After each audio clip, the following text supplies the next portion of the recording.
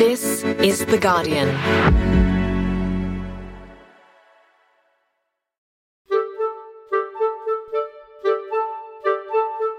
I'm Jane Lee, coming to you from Wurundjeri Land, and this is The Full Story. Last week, after months of speculation about how much power an Indigenous voice to Parliament could have, the Albanese government's referendum working group has agreed on the words that would enshrine a voice into the Australian Constitution. Now it's up to Peter Dutton to declare his party's position on the voice, with new pressure coming from his former cabinet colleague.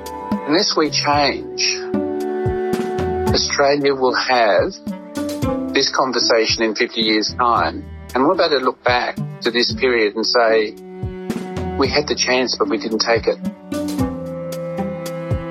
Today, Guardian Australia's Indigenous Affairs editor Lorena Allam explains what voters are being asked to decide and how your answer will affect the lives of Indigenous Australians. It's Tuesday, the 28th of March.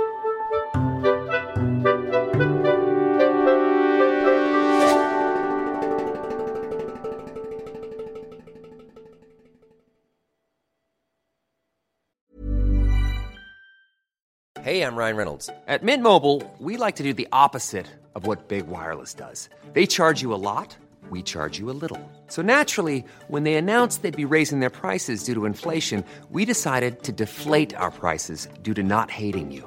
That's right. We're cutting the price of Mint Unlimited from $30 a month to just $15 a month. Give it a try at mintmobile.com/switch. $45 up front for 3 months plus taxes and fees. Promo rate for new customers for limited time. Unlimited more than 40 gigabytes per month. Slows full terms at mintmobile.com. Tired of ads barging into your favorite news podcasts? Good news. Ad-free listening is available on Amazon Music for all the music plus top podcasts included with your Prime membership.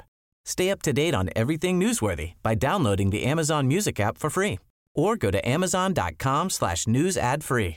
That's amazon.com/news ad free to catch up on the latest episodes without the ads.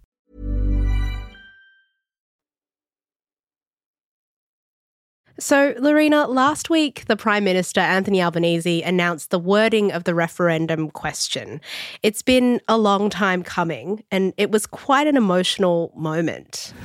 I'm here to change the country, and there's nowhere more important than changing the country than changing our nation's constitution to recognise the fullness of our history.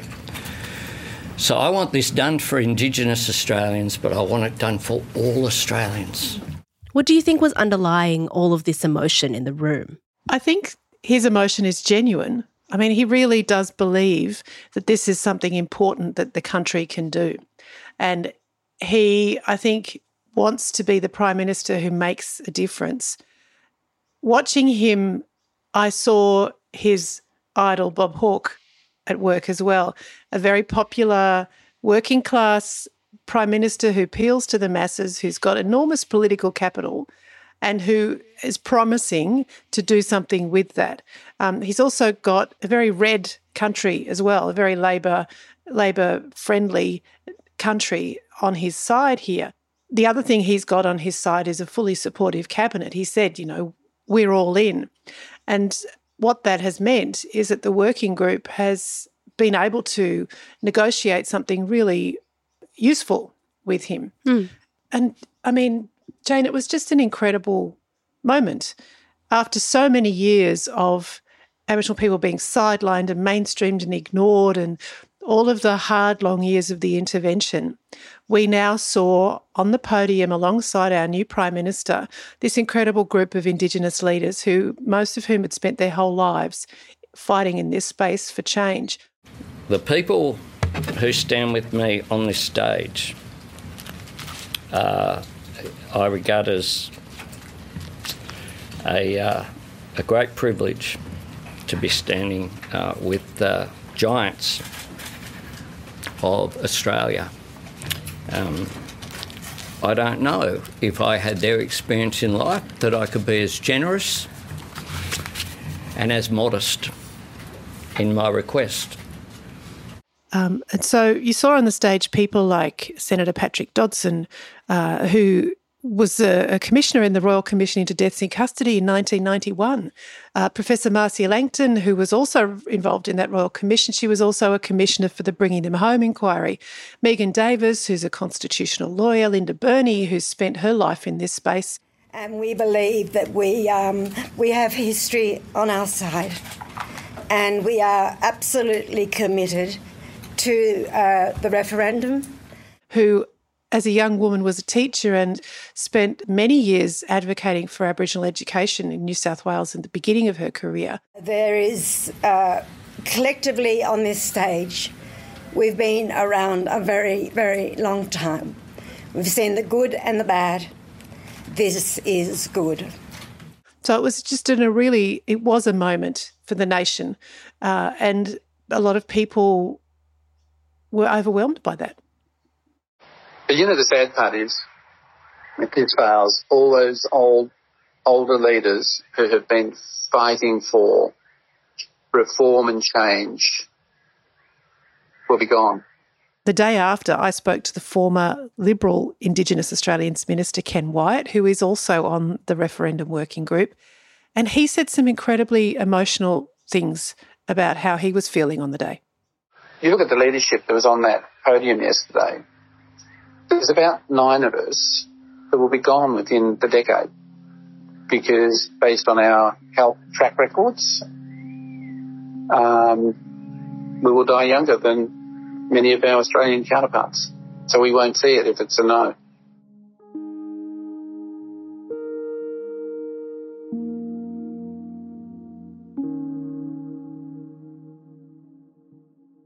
And Lorena, at this press conference, we learned finally the question that Australians will be asked when they vote on a referendum on the Voice later this year.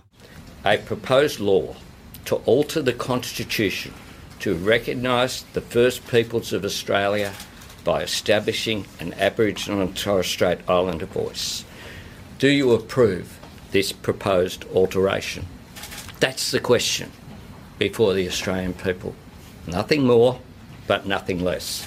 Okay, so let's turn to the words that the working group has decided would be inserted into the Constitution if Australians vote yes at the upcoming referendum later this year. The first line is, quote, in recognition of Aboriginal and Torres Strait Islander peoples as the first peoples of Australia. And after that, there are 3 sentences, so let's step through them. The first sentence goes like this, quote, there shall be a body to be called the Aboriginal and Torres Strait Islander voice. What does that mean? So what that does is enshrine in the Constitution the obligation on Parliament to create an Indigenous voice, an Aboriginal and Torres Strait Islander voice. But all the details of that voice, the form and the function, are to be worked out by Parliament. It gives Parliament the power to do that. The second proposed amendment goes to what that body would do. And it says, quote, the Aboriginal and Torres Strait Islander voice may make representations to the Parliament and the executive government of the Commonwealth on matters relating to Aboriginal and Torres Strait Islander peoples. So that part means that the voice will be able to speak to not just the Parliament, but also to Cabinet on matters that are of importance to an Aboriginal and Torres Strait Islander people. And that is everything from housing, water supply, education, native title, things that affect Aboriginal people's daily lives. Executive government is important, but this is the bit that constitutional lawyers have been fighting over. And I have to say I'm no constitutional lawyer, and so I'll just try and make this really simple as I understand it. Executive government is ministers, but also public service. And that advice from the voice can come at any time. It can be sought by government, but it can also be offered by the voice. So if the members of the voice are concerned or want to have some say over a national housing policy, then that would be something that they would make representations on. So that means that they can give advice on things that are important to them and weigh in on those matters. That's the key. That's the crux. That's right. So the voice can initiate advice. It doesn't wait to be asked. It can be very proactive. And so those 2 sections, I guess, Lorena, sum up what the body is and what it will do. But I think both of those things are limited by the third sentence that's been proposed, which is this, quote, The Parliament shall, subject to this Constitution, have power to make laws with respect to matters relating to the Aboriginal and Torres Strait Islander voice, including its composition, functions, powers, and procedures. So what do you make of that section? So this is a great compromise, is the view of the members of the working group who spoke to me, that this is a way of alleviating the concerns about the voice being too powerful and the threat of it tying up Parliament in court challenges if governments and parliaments make decisions about legislation that they don't agree with. So it's a very broad power and open to interpretation, but it really does underscore that Parliament remains supreme and that it's obligated to have a voice, it's obligated to hear from the voice, but it's not operations won't be exactly. Yeah. It's advice. Okay.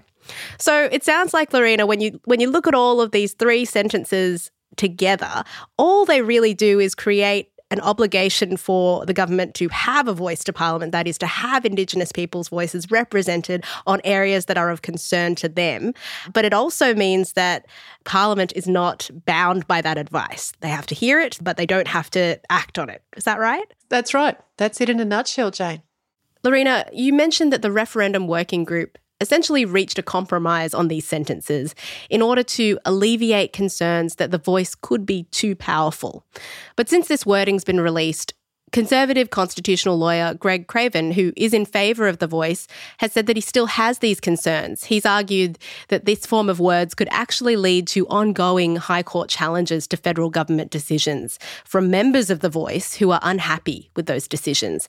So what do you make of that argument and its impact on the upcoming campaign? So there are constitutional lawyers, constitutional conservatives who are alarmed about this form of words. They say that it does threaten to have governments tied up in litigation. But then there are other constitutional experts, including former High Court judges, who say that's not correct.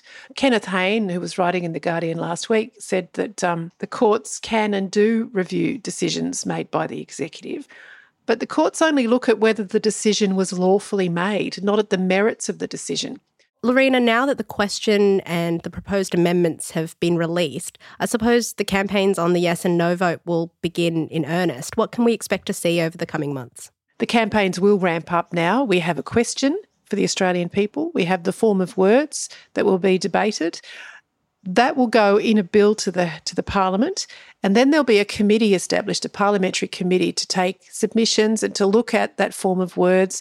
There'll be some negotiating with the crossbench and with the opposition about fine-tuning proposals. And then, if Parliament passes the bill, the campaign is on in earnest. And there's, I think, 3 months, at least 3 months before the vote can be held.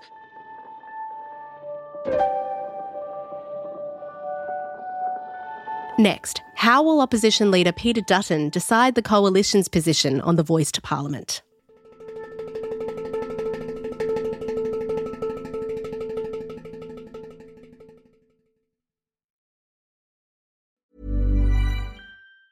Tired of ads barging into your favorite news podcasts?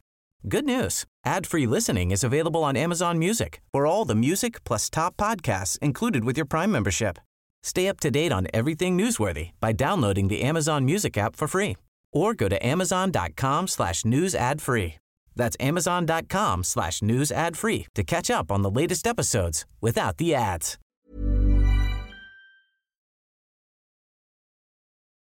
Opposition leader Peter Dutton has been talking down the voice for some time now, but he still hasn't officially declared the coalition's position on what the voice will be. What do you make of that? Well, I guess he said immediately after the announcement on Thursday that he still wants to see the detail. He still has questions that haven't been answered, even though I think the Australian Financial Review answered every single one of the 15 questions in an article in early February. So he's sticking to those the talking points. He's saying he's not convinced. He's reserving his right to make a decision either way. I asked him what he thought was behind this decision to stick to those 15 questions and to keep saying that they hadn't been fully answered. But unless we change,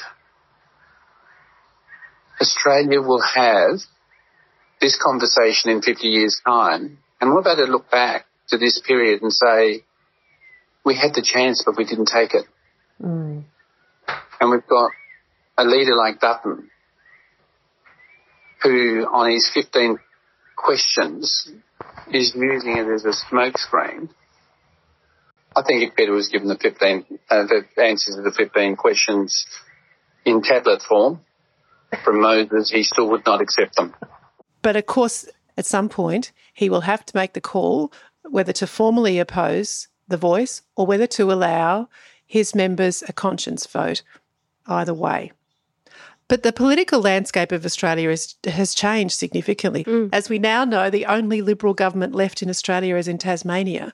And they've all states and territory premiers and chief ministers have already said they support the voice. So I think that there's a point coming very soon at which Peter Dutton will have to make that decision.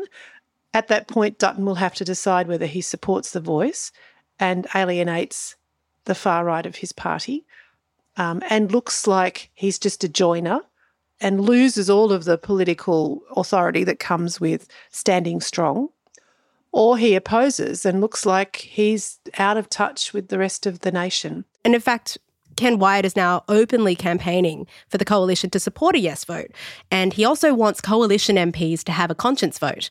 So why is that? What is he saying here?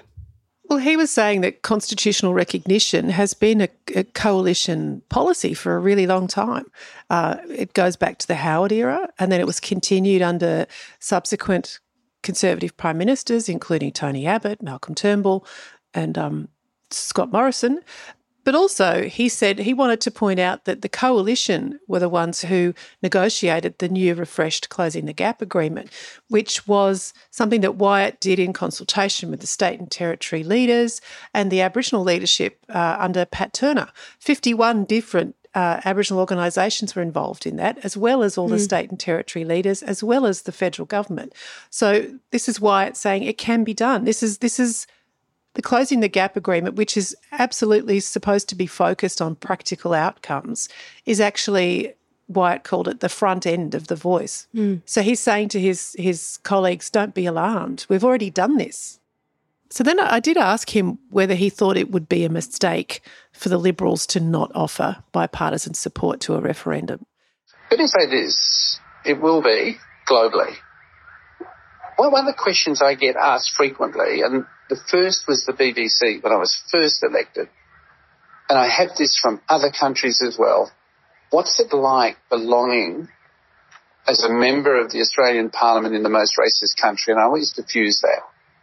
And then the second question they've hit me with is, how do you cope working in a racist party like yours? Wyatt has a really unique perspective. He's a Yamatji man who has been immersed in coalition policy for a long time. So, and for him to be supporting the voice means that he obviously sincerely believes this will help.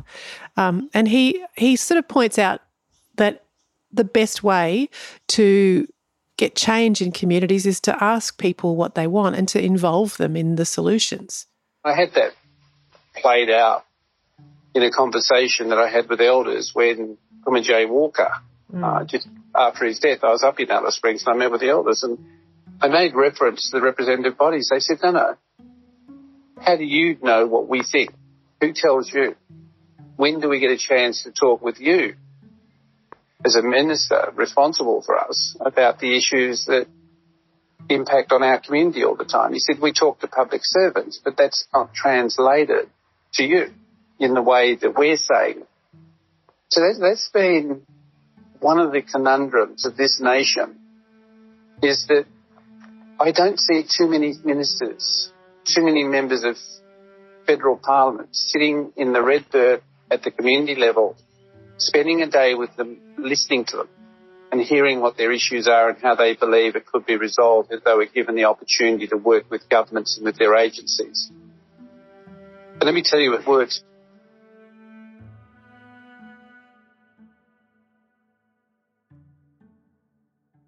I want to turn now back to the press conference that we started this conversation with, because it was really remarkable. There was a question at one point about how a voice to Parliament would be different from previous Aboriginal and Torres Strait Islander bodies such as ATSIC and the NIC.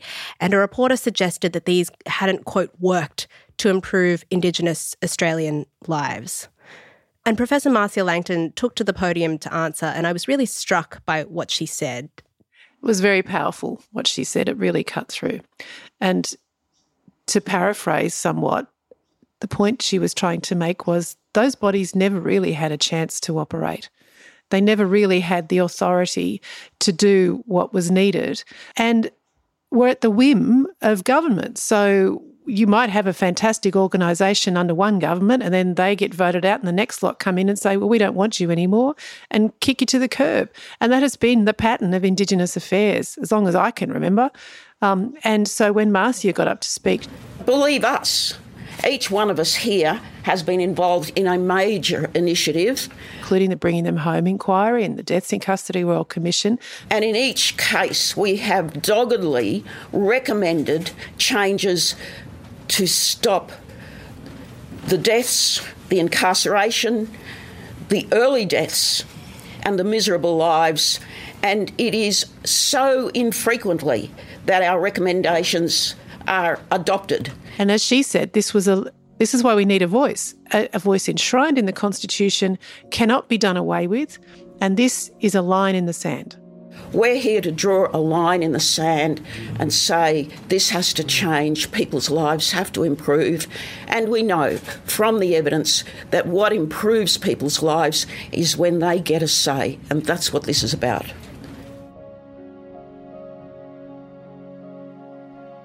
That was Professor Marcia Langton, one of the members of the Indigenous Voice to Parliament Working Group. And earlier you heard from Lorena Allam, Indigenous Affairs Editor for Guardian Australia. You can find our ongoing coverage of the debate on The Voice at theguardian.com.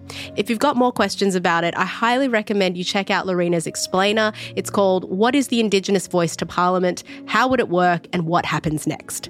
And her exclusive interview with former Liberal MP Ken Wyatt is also a fascinating insight into why he's campaigning for the yes vote.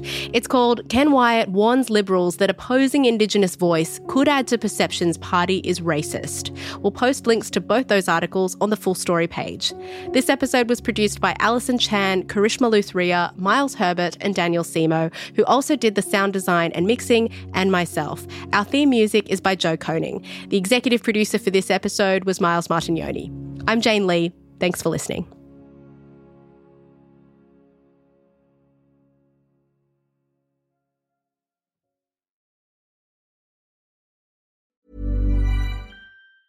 Tired of ads barging into your favorite news podcasts? Good news. Ad-free listening is available on Amazon Music for all the music plus top podcasts included with your Prime membership. Stay up to date on everything newsworthy by downloading the Amazon Music app for free or go to amazon.com/news ad free. That's amazon.com/news ad free to catch up on the latest episodes without the ads.